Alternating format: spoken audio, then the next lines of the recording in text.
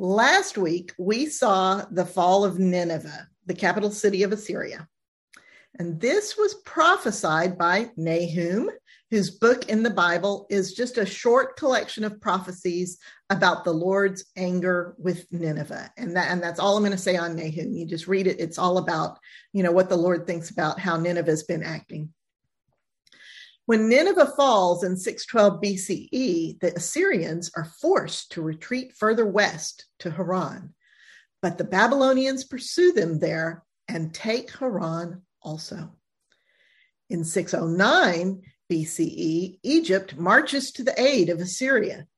But King Josiah of Judah musters his troops at Megiddo to try to block Pharaoh Necho's passage, and in doing so, gets himself killed. His son, Jehoahaz, comes to the throne, but only reigns 3 months before Pharaoh Necho returns and takes him captive and puts his brother Eliakim on the throne. Pharaoh Necho renames Eliakim Jehoiakim. Jehoiakim is wicked and does evil in the sight of the Lord. 2 Chronicles 35 tells us that Jeremiah writes laments upon the death of good King Josiah, and that these laments were preserved and sung, quote, to this very day, end quote. For this reason, the book of Lamentations in the Bible is attributed to Jeremiah. But the focus of the content of the book of Lamentations is actually not Josiah. It's the focus is on the fall of Jerusalem and its aftermath, which doesn't happen for another 20 years or so. So based on content, the book we have as Lamentations may not be the Lamentations that Jeremiah wrote. Also, modern scholars believe the style of poetry in Lamentations is different than the passages of poetry found in the book of Jeremiah. But since we don't really know who wrote any particular passage of the book of Jeremiah or any of this stuff, I'm not sure it really matters.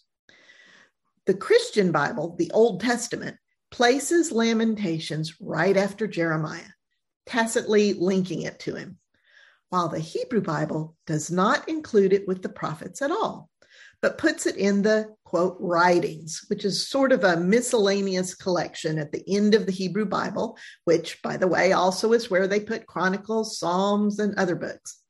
If you want to see more about, the differences in organization between the Old Testament and the Hebrew Bible, you can check out class 32. King Josiah himself is not mentioned by name in Lamentations. It's sort of a short book of poetry with only 5 chapters. Chapters 1, 2, and 4 are very stylized poetry in a form called an acrostic. Each acrostic spells out the Hebrew alphabet. There are 22 letters in the Hebrew alphabet, so there are exactly 22 verses in each of these chapters. Chapter 3 is a very complex acrostic with 3 verse sets for each letter. So that chapter has 66 verses. The 5th chapter has 22 verses, but it's not in alphabetical order. If there is a method to the organization of chapter 5, modern scholars have not discovered it. So the whole book of Lamentations is appropriately named, however. It is an anguished lament of deep, unassuaged grief over the fall of Jerusalem, which is about 20 years away at this point. And yet, in the very center of Lamentations, in the middle of chapter 3, is a beautiful passage that has been set to music many times. In the words of the New Revised Standard Version, the steadfast love of the Lord never ceases. His mercies never come to an end. They are new every morning. Great is your faithfulness. Of course, with all these shifts in world power, Judah is little more than a buoy bobbing on top of an ocean, just waiting to be picked off. As you would guess, the Lord bombards the new king Jehoiakim and the people of Judah with warnings. Look, Jeremiah doesn't have to go naked like Isaiah did, or marry an unfaithful woman like Hosea did, but he has to do several crazy things to try to get the people's attention. First, the Lord tells Jeremiah to go down to the potter's house and wait for the Lord to speak to him. So Jeremiah watches the potter work, and then suddenly the clay crumples under the potter's hands. So the potter reforms it into a completely different shape. And the Lord says, Israel, Judah, and all kingdoms and nations are as clay in my hands. If a nation I intended to build up does evil in my sight, then I will regret the good things I had spoken for them. That word for regret also means repent. And in this particular form of the verb, it also carries the meaning of consoling oneself. It's a loaded word. It's how you would feel if you worked hard searching for the perfect gift for someone you love very much, and when you gave it to them, they threw it on the ground and stomped on it. You yourself would feel wounded and in need of consolation. This word conveys that this is how the Lord feels. And the Lord says, if at any time I speak ruin or destruction on a nation, and that nation repents, then I will relent and will not inflict on it the disaster I had planned. So there it is in black and white. This distills the situation between the Lord and all the nations of the world down to a nutshell. The Lord then tells Jeremiah to purchase a clay jar from the potter and go get some of the priests and important men and take them all out to the valley of Hinnom. You remember the significance of this valley. It's where the child sacrifice takes place. The idol worship God particularly abhors. And there Jeremiah tells the priests and leaders, the Lord says, I am going to bring such a disaster that it will make the ears of anyone who hears it tingle. You have forsaken me and made this a place of foreign gods. You have burned your children as offerings to Baal, something I never commanded nor even thought of. So beware, the day will come when this valley will no longer be called the Valley of Hinnom, but will be called the Valley of Slaughter, because here my people will fall to their enemies.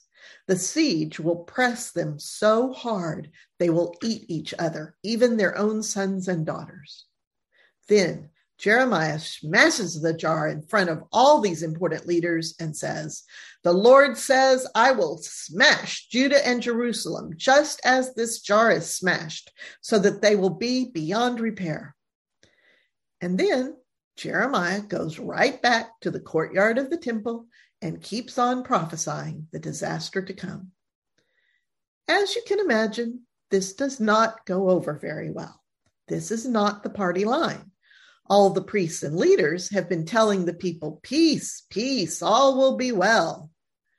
So the priest in charge of the temple has Jeremiah beaten and put in stocks, which happen to be handy right there at the temple gate. But he releases Jeremiah the next day. And Jeremiah tells that priest, the Lord is changing your name from Pashur to, quote, terror on every side, in the end quote, because you yourself will see all your friends fall by the sword, and you and they will all be carried off into captivity to Babylon, and there you will die because you have prophesied lies.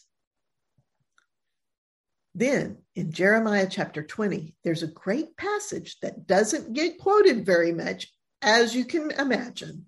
Jeremiah says, you deceived me, Lord.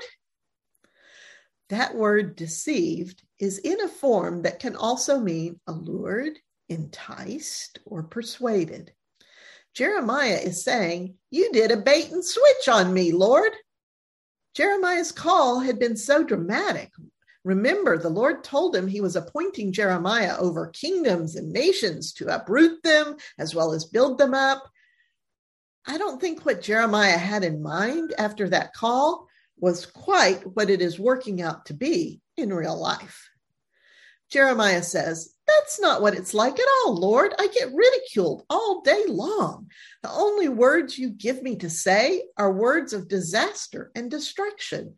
No one wants to hear that. I am a pariah. If I keep my mouth shut, it's like my bones are on fire. I am so tired. Poor Jeremiah. I know you are with me, Lord, and I hope you let me see your vengeance after all this. I just wish I'd never been born. What's the point of my life? All I have is trouble and sorrow. At this rate, I will end my days as an object of shame.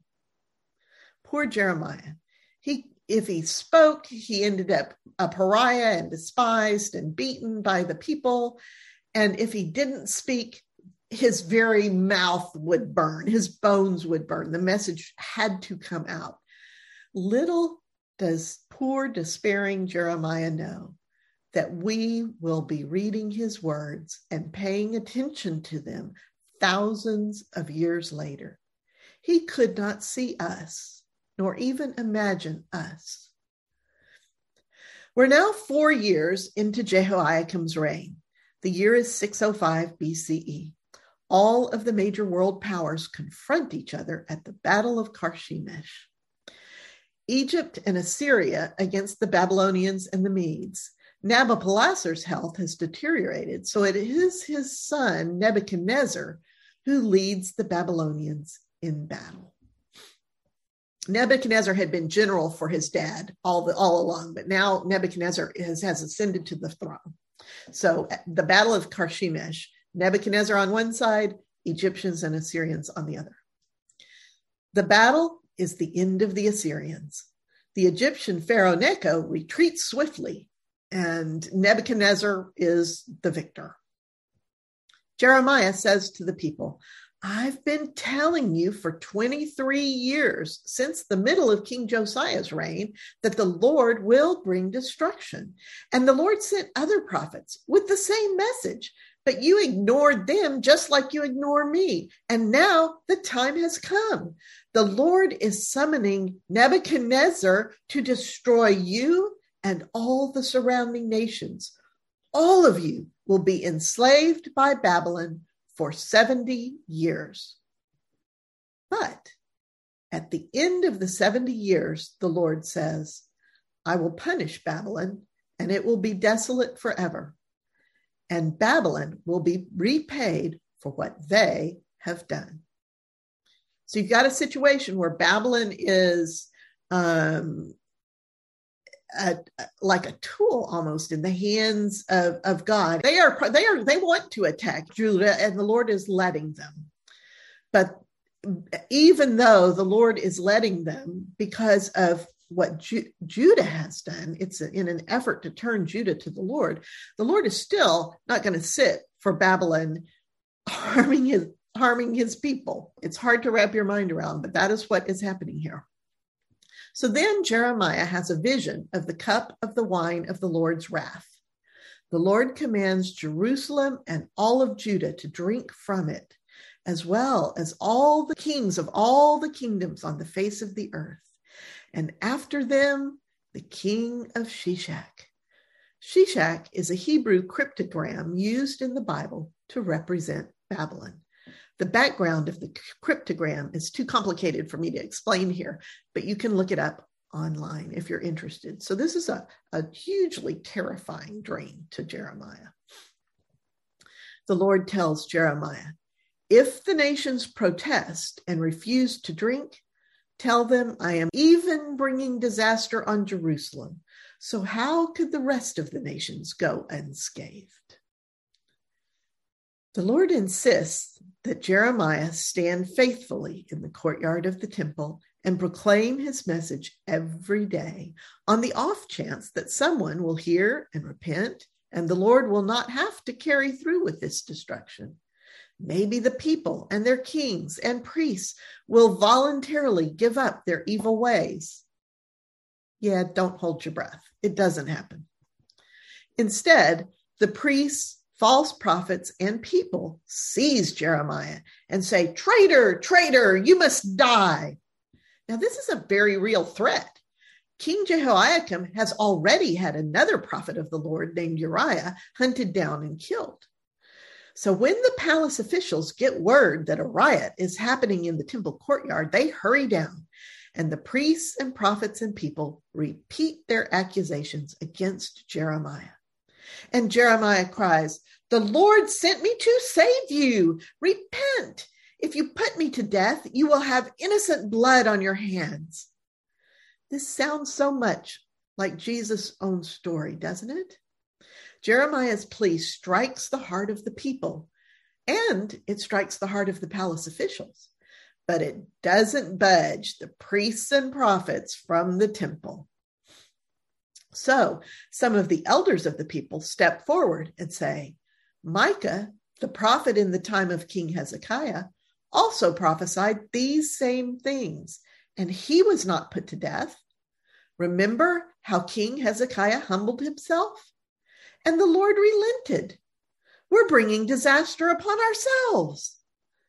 Then Ahikam, one of the highest ranking palace officials, stands up in support of Jeremiah, and the crisis is over. Jeremiah's life is spared this time, but he's barred from going to the temple precincts, at least for the time being. I think this brush with death may have made Jeremiah realize how easily his voice could be silenced. So when the Lord tells him to write all his prophecies down, he doesn't hesitate to call on his good friend Baruch. Jeremiah dictates and Baruch writes. And when they're done, Jeremiah tells Baruch to take the scroll down to the temple on one of the special days of fasting when the temple will be crowded. He tells Baruch to read every word to the people so that perhaps they will repent and turn from evil. Well, one of the people who hears Baruch read the scroll is a palace official named Micaiah. Micaiah is concerned enough to tell the other palace officials about it, so they have Baruch come and give them a private reading of the scroll of prophecies. And they all agree that King Jehoiakim needs to hear it, but they ask Baruch, "Are the words on this scroll the words of Jeremiah?" And when Baruch says yes, they say, "Give us the scroll. We'll read it to the king. You and Jeremiah go into hiding where no one can find you." And so they bring the scroll to King Jehoiakim. It's wintertime and cold, so there's a fire burning in the king's room.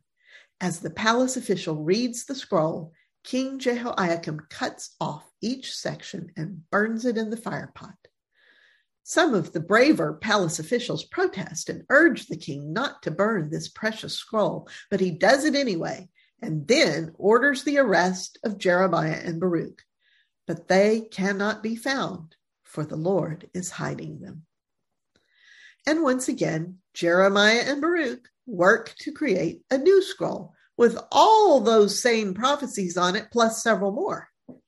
And the Lord tells Jeremiah to tell King Jehoiakim that because he burned the words of the Lord and refused to listen, his descendants will not sit on the throne of David, and his own body will not be buried with honor, but will be thrown outside and exposed to the elements. Somehow, I don't think Jeremiah hurries out to give this message to King Jehoiakim, but it appears that eventually Jeremiah is able to resume his ministry and is allowed back into the temple precincts. And presumably, he's able to get the Lord's message to King Jehoiakim without getting himself killed. And the Lord gives Jeremiah a few more object lessons to deliver to the people. At least some of the people and officials seem to be listening a little bit.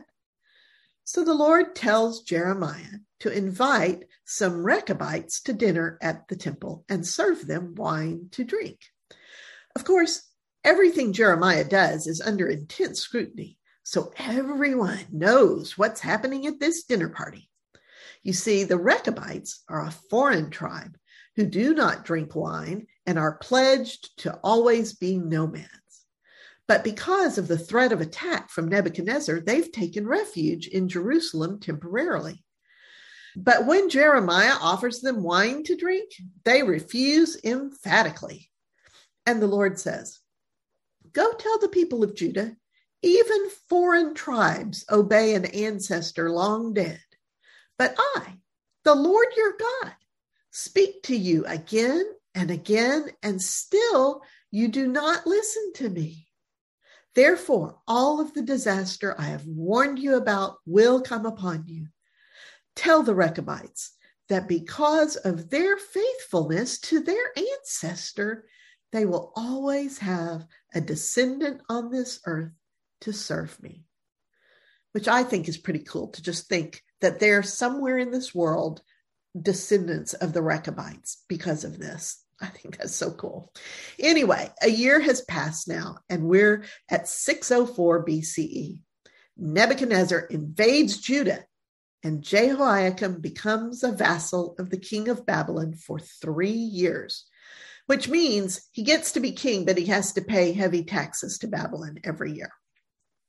3 years later, in 601 BCE, Nebuchadnezzar attacks Pharaoh Necho of Egypt.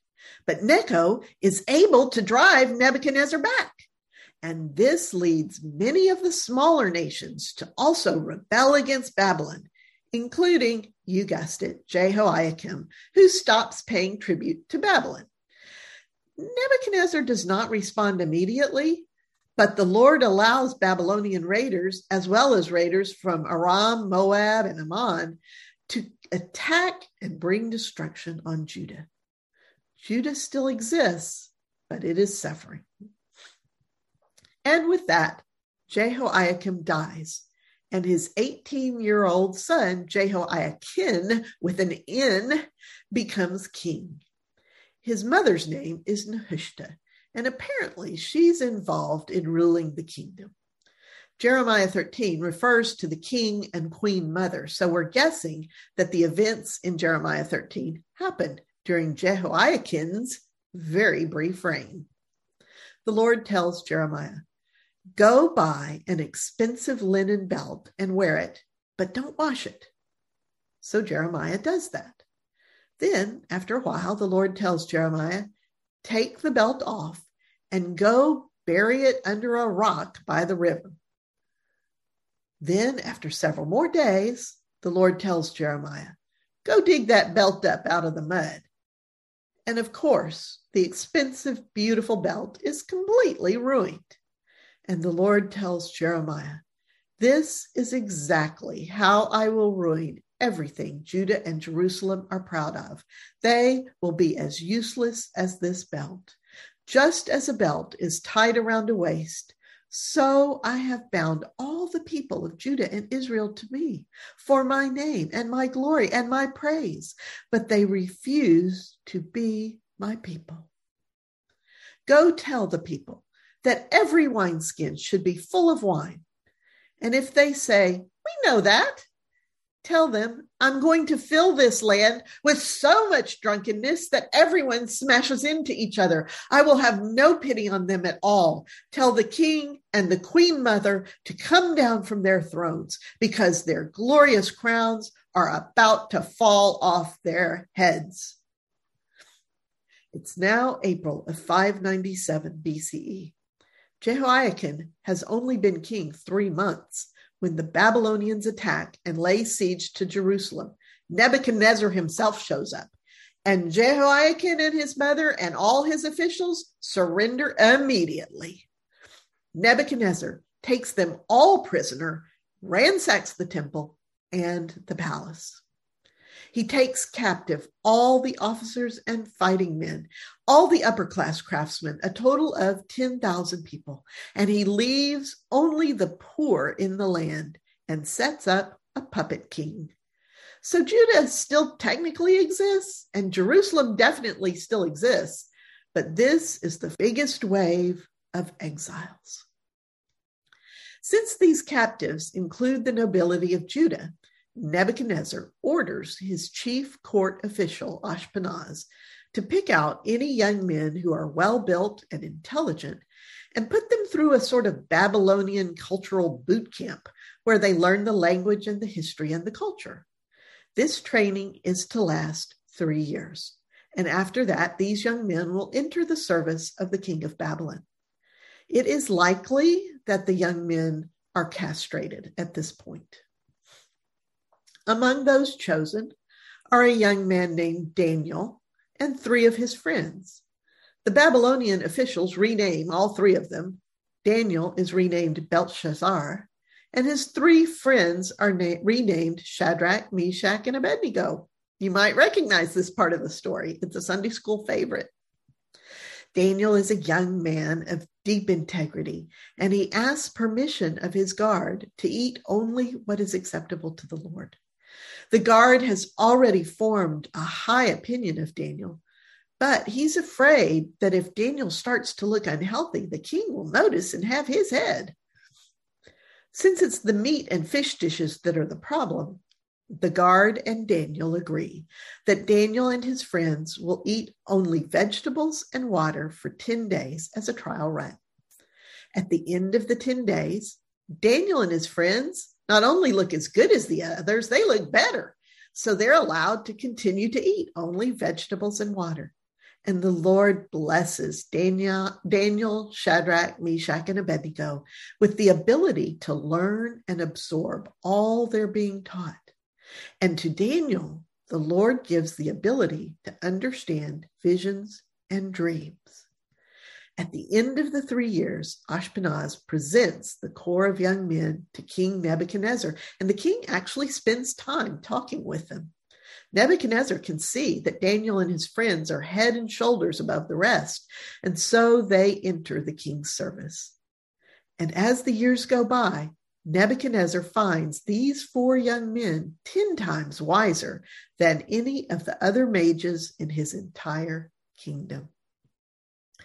We'll stop there with the story, and we'll use our breakout time to compare the words of the prophet Habakkuk with those of Jeremiah. Habakkuk's little 3-chapter book comes right after Nahum's in the Bible. He opens by crying out to the Lord, "How long, O Lord, will you let this violence and wrongdoing go on before you do something? There is neither law nor justice anymore." And the Lord pretty much says, "Hold my beer. I am raising up the Babylonians to execute my judgment." But Habakkuk protests, saying, "The Babylonians are just as wicked as those who came before them."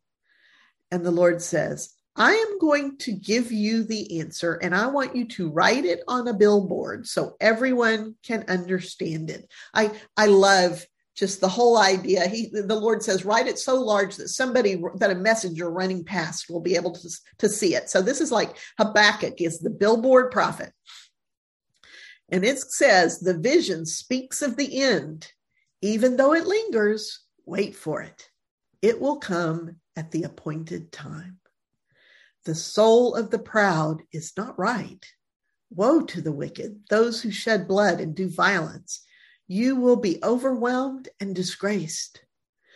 Most translations will say the righteous will live by faith, but the word righteous also means just, and the word translated by faith also means firmly or steadfastly. The whole passage reminds me of Jesus' parable comparing the foolish man who builds his house on the sand with the wise man who builds his house upon the rock. Habakkuk continues, the knowledge of the Lord will cover the earth like a flood. The Lord is in his holy temple. Be silent before him. The revelation awaits an appointed time.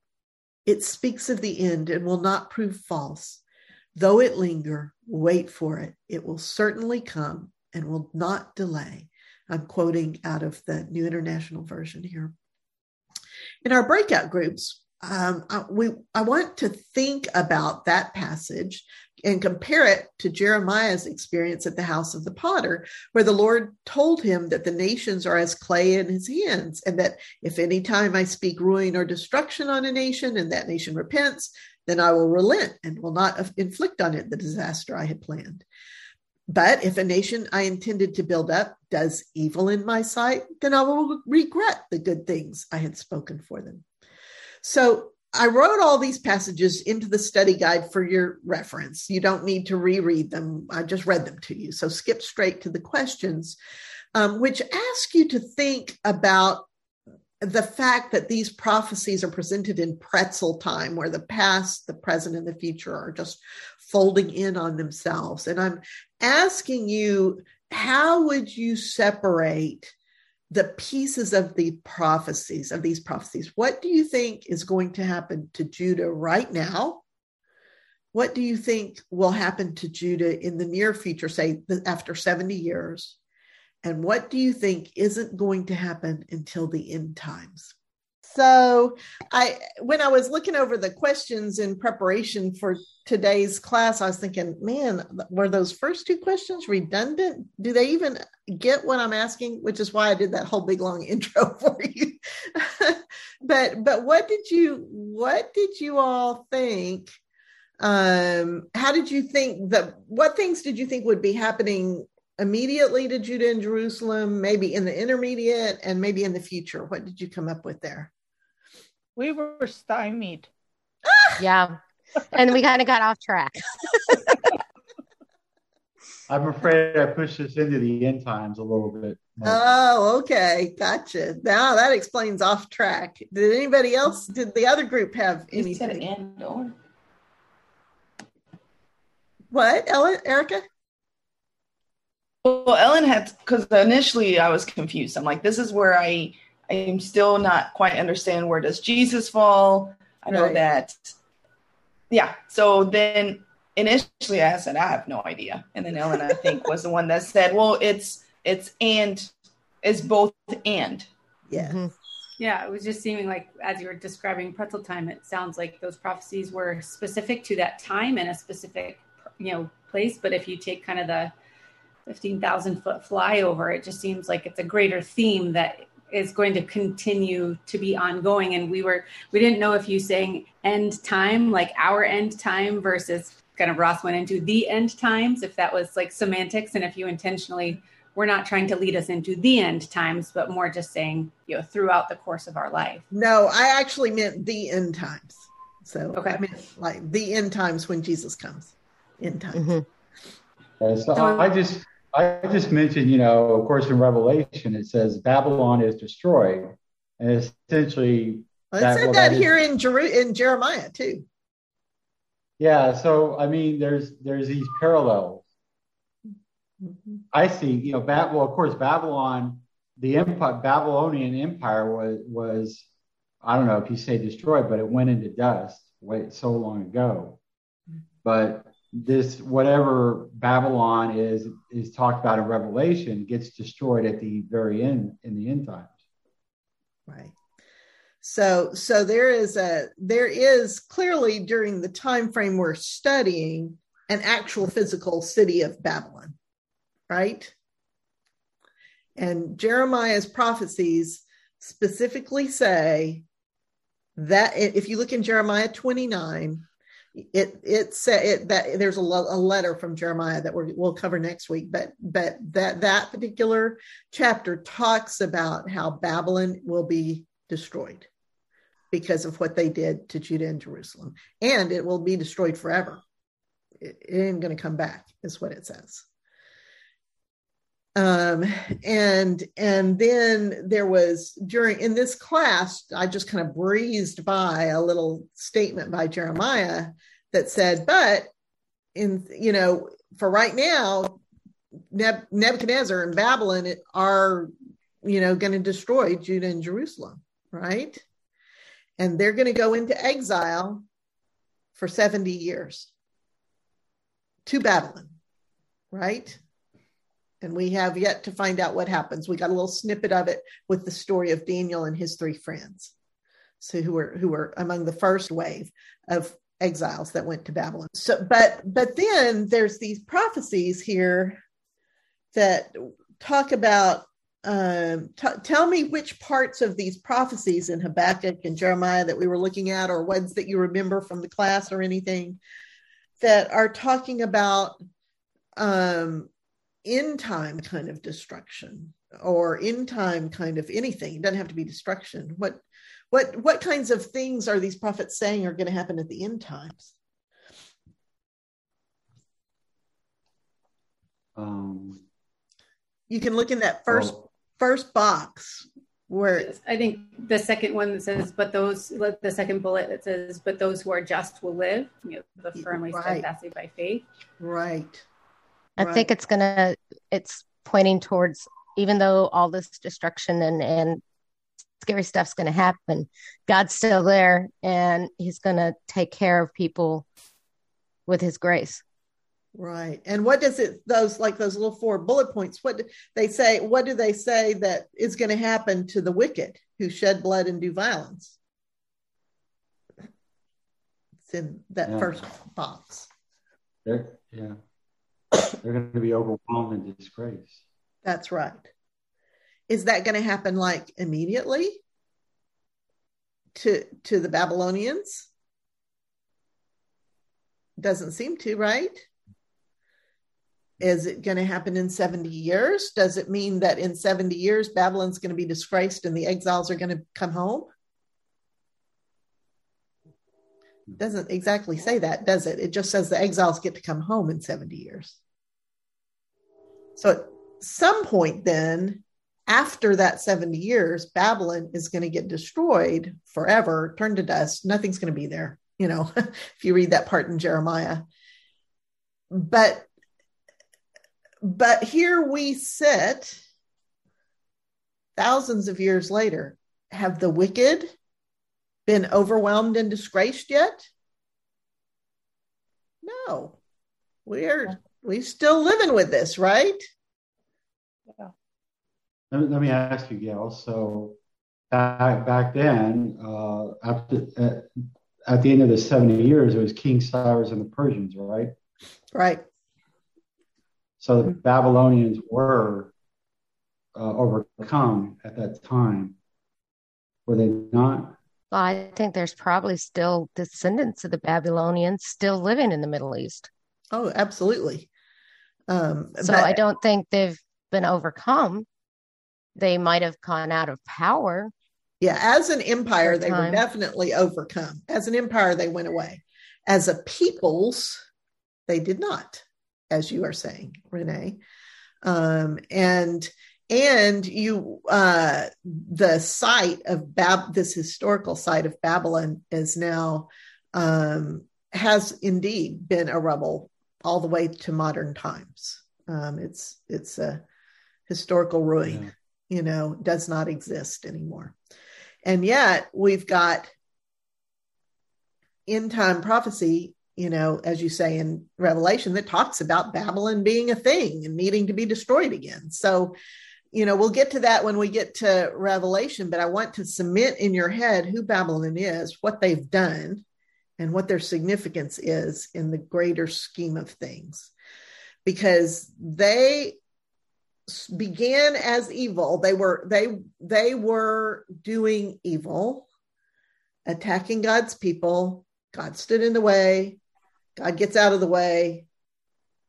Babylonians conquer God's people.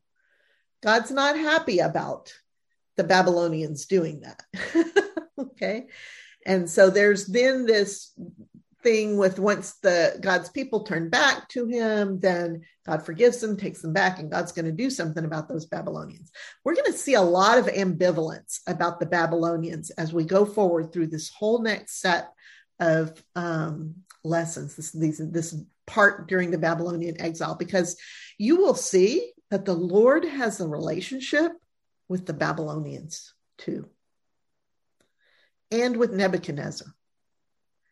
And it's just the most bizarre scenario you can imagine, It takes a lot of doing, but finally Nebuchadnezzar acknowledges the power of God over. Yeah, so over it's everything. don't be a spoiler.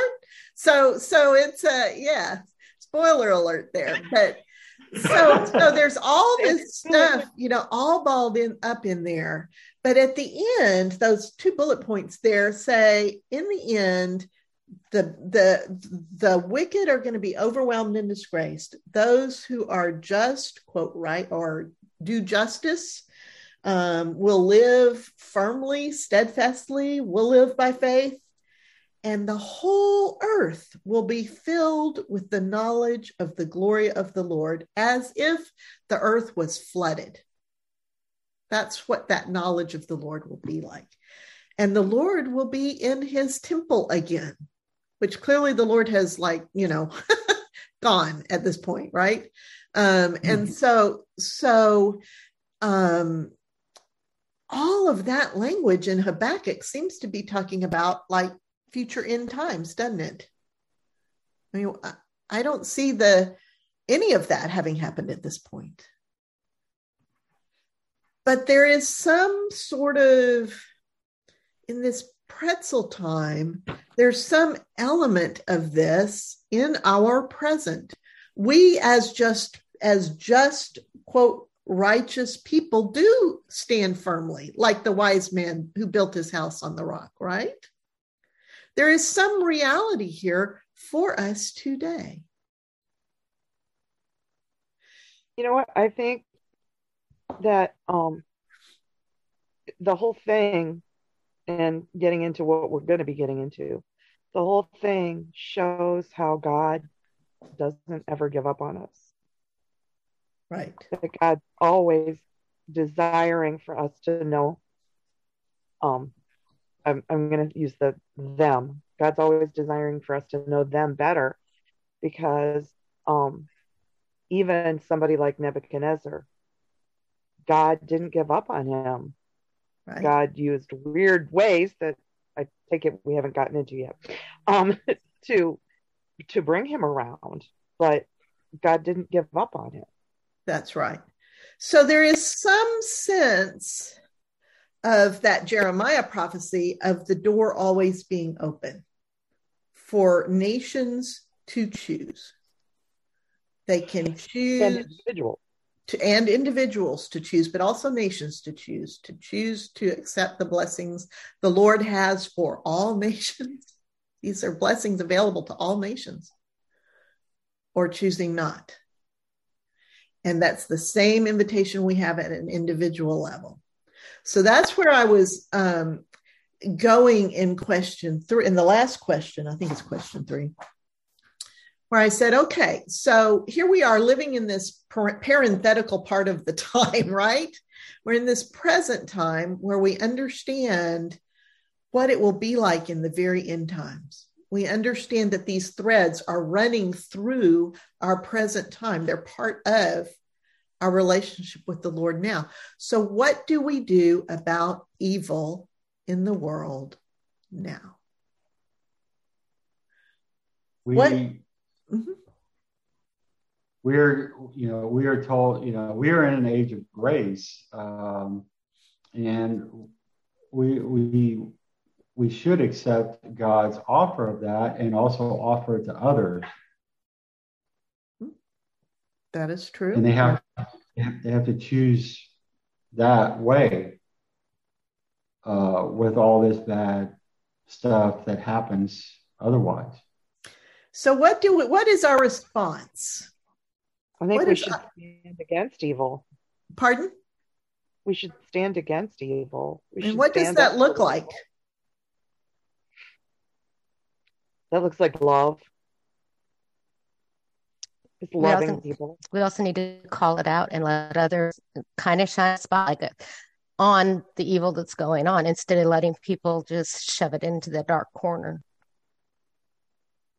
So that's kind of what the Lord was doing with those prophets, right? And yet I would kind of play the devil's advocate, because then you see some believers who are thinking they're doing what they're supposed to, stand up for evil, speaking up, and yet it isn't humble. It isn't out of humility. It isn't out of love. So I think it gets tricky, because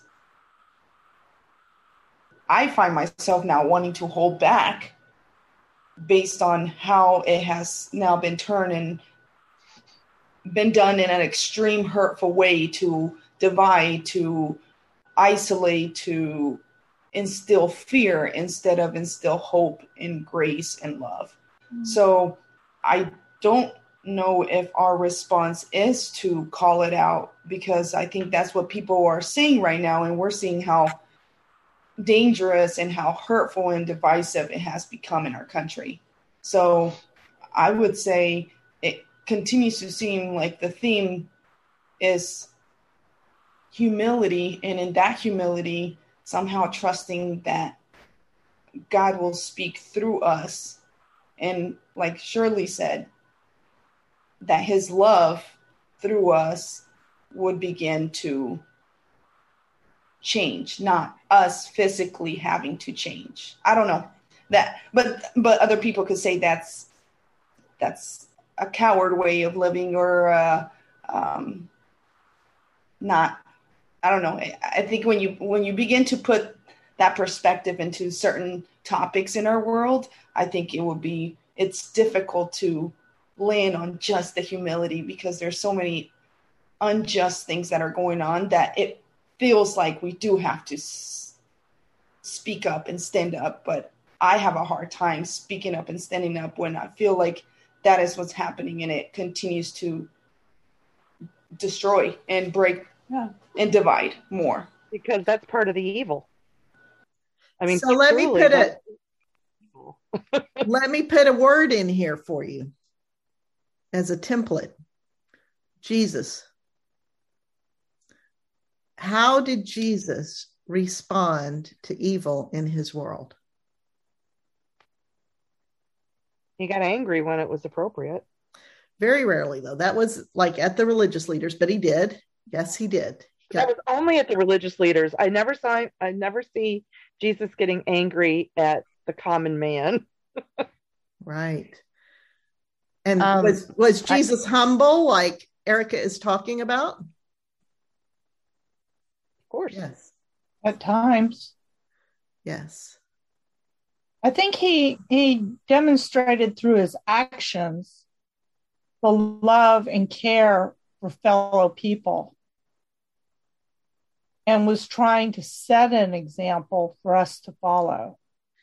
I agree. And I think what Erica said, when you look at it from the point of view that what Julia just said and what Gail said, that love is being loving, and being what Erica was describing is not, I forgot what word you used, Erica, but it's not the coward's way out.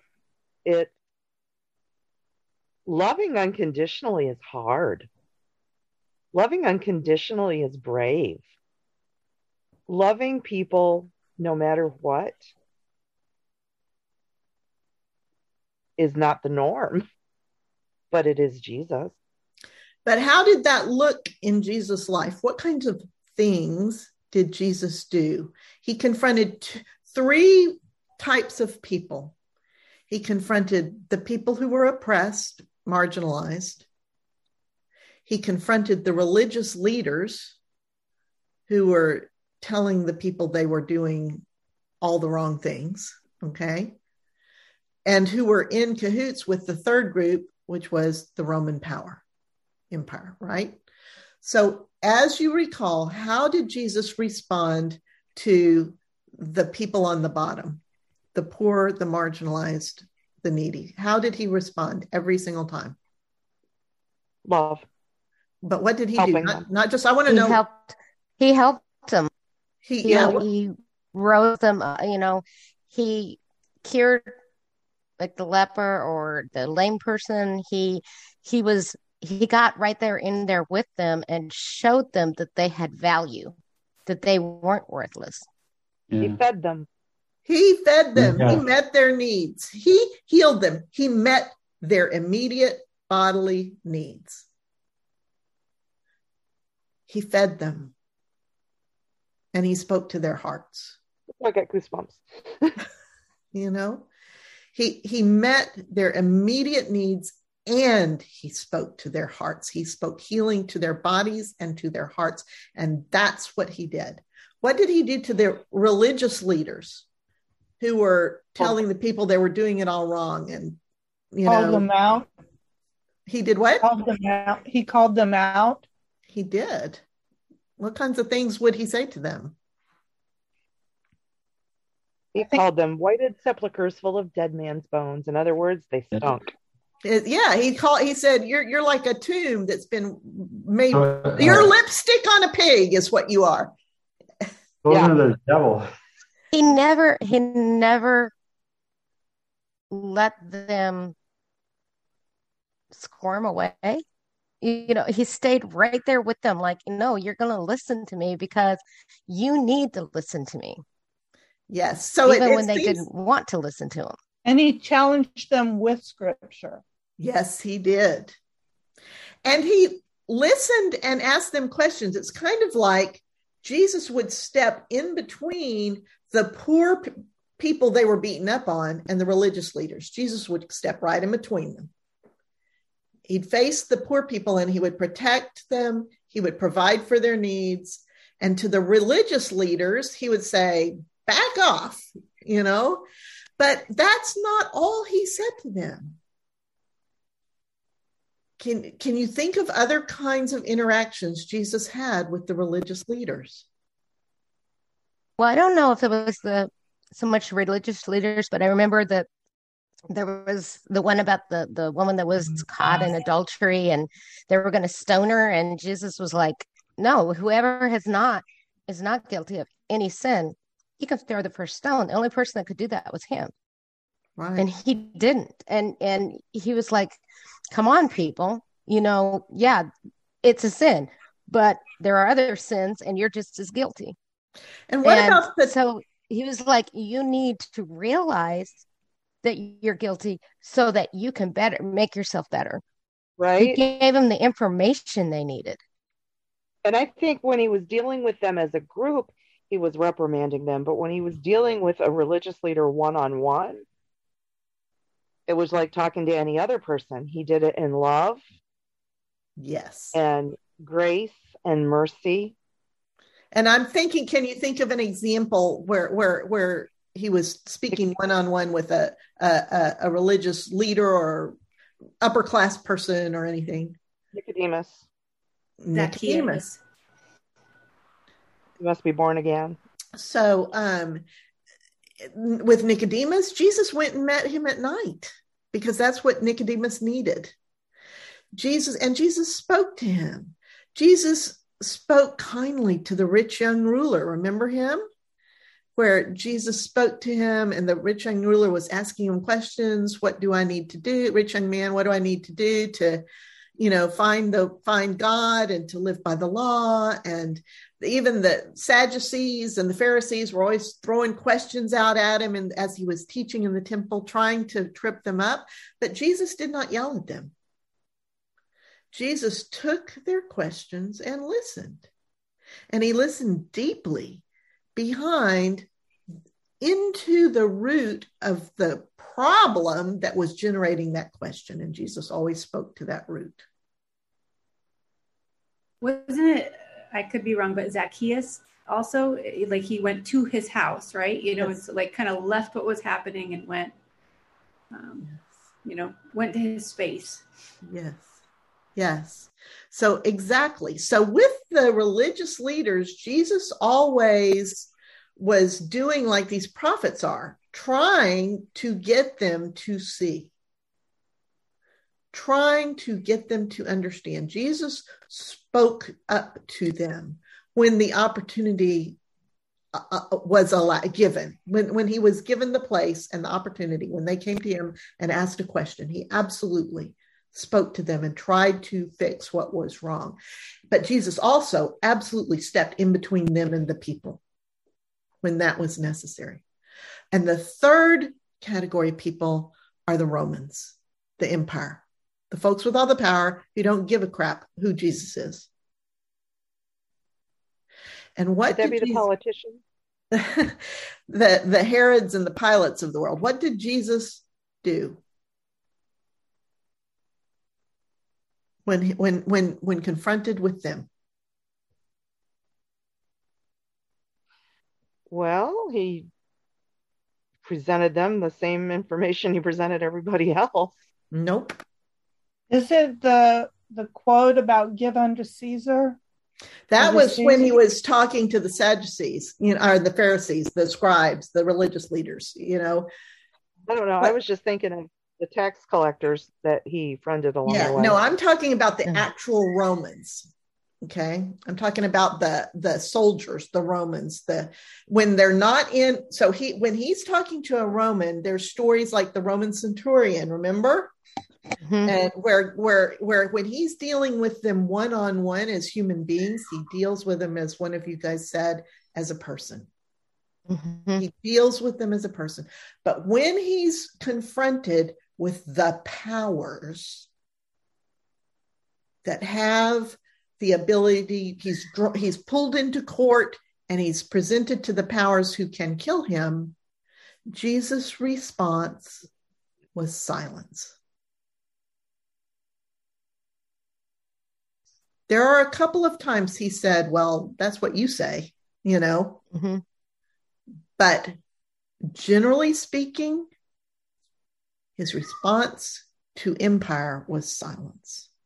It was, I'm not going to explain this to you. This is the basic casting pearls before swine.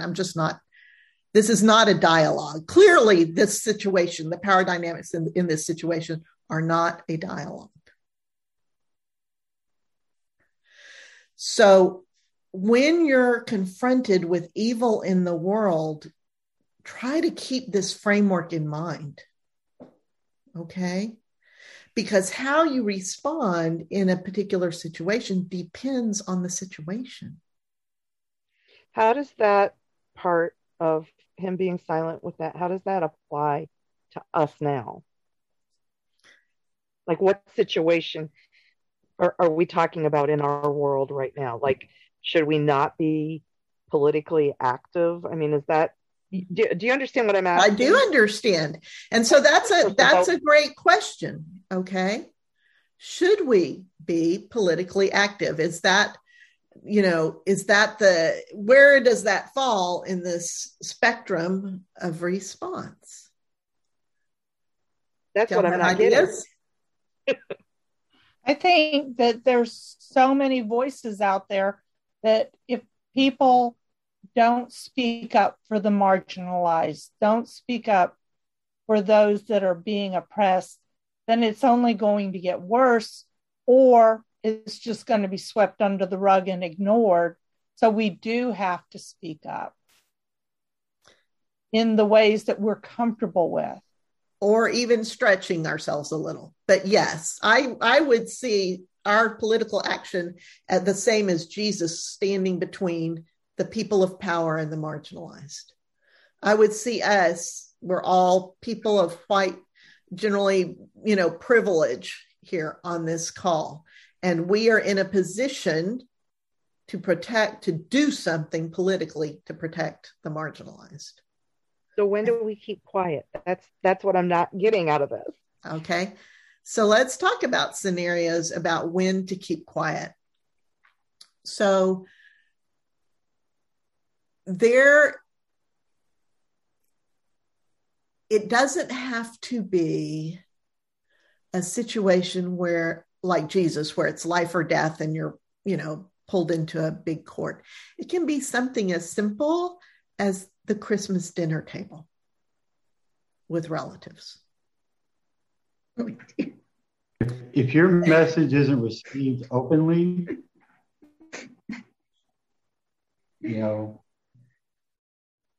that's a good indicator that you probably just don't want to go there.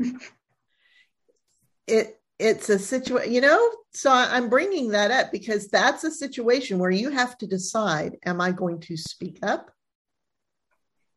or is it pointless? Right?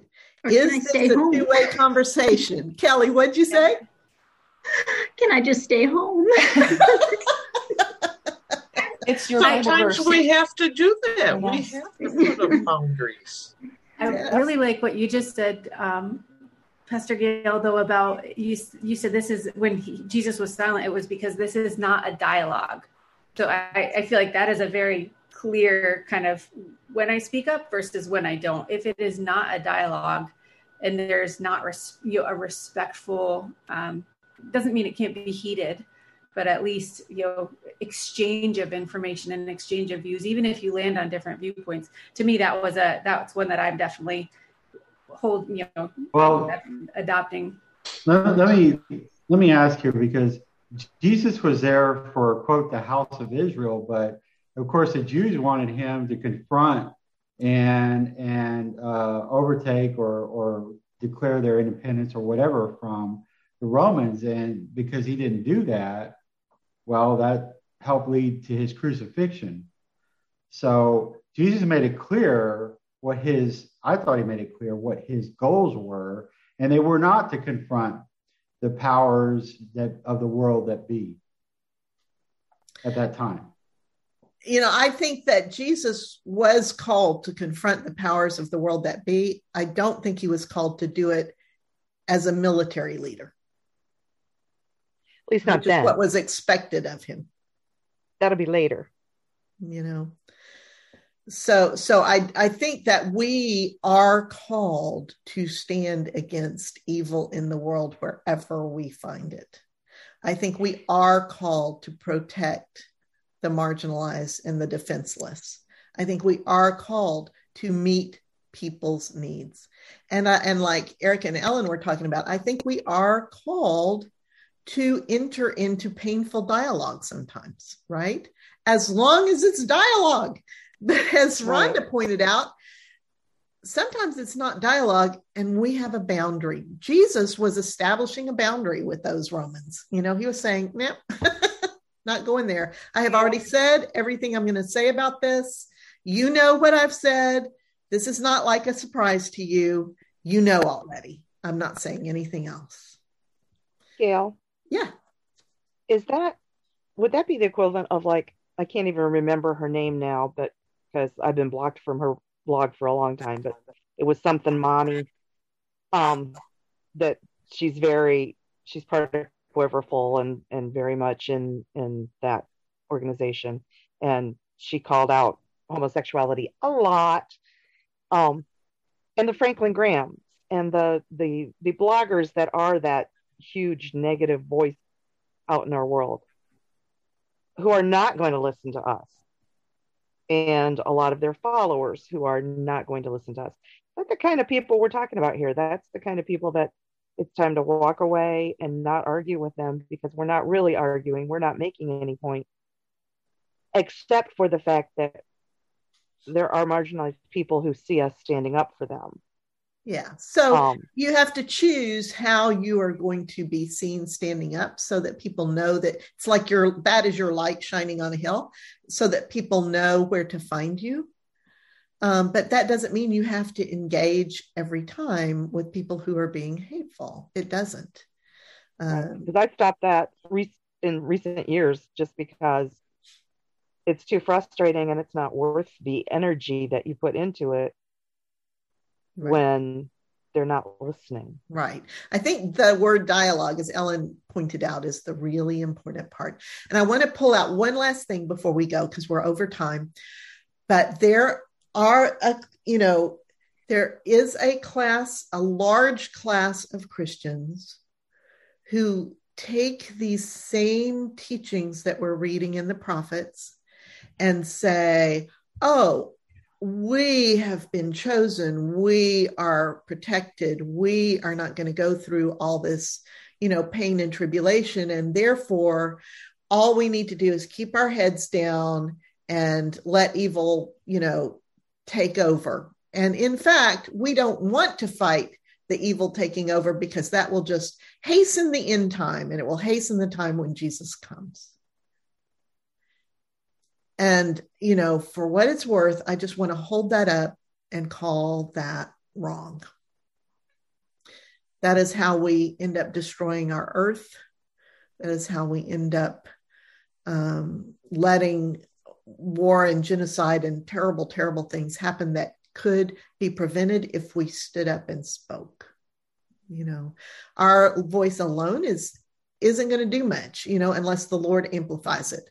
But it's still worthwhile even if my voice is not heard beyond, this circle of a few people, it matters to say the words and to do the things.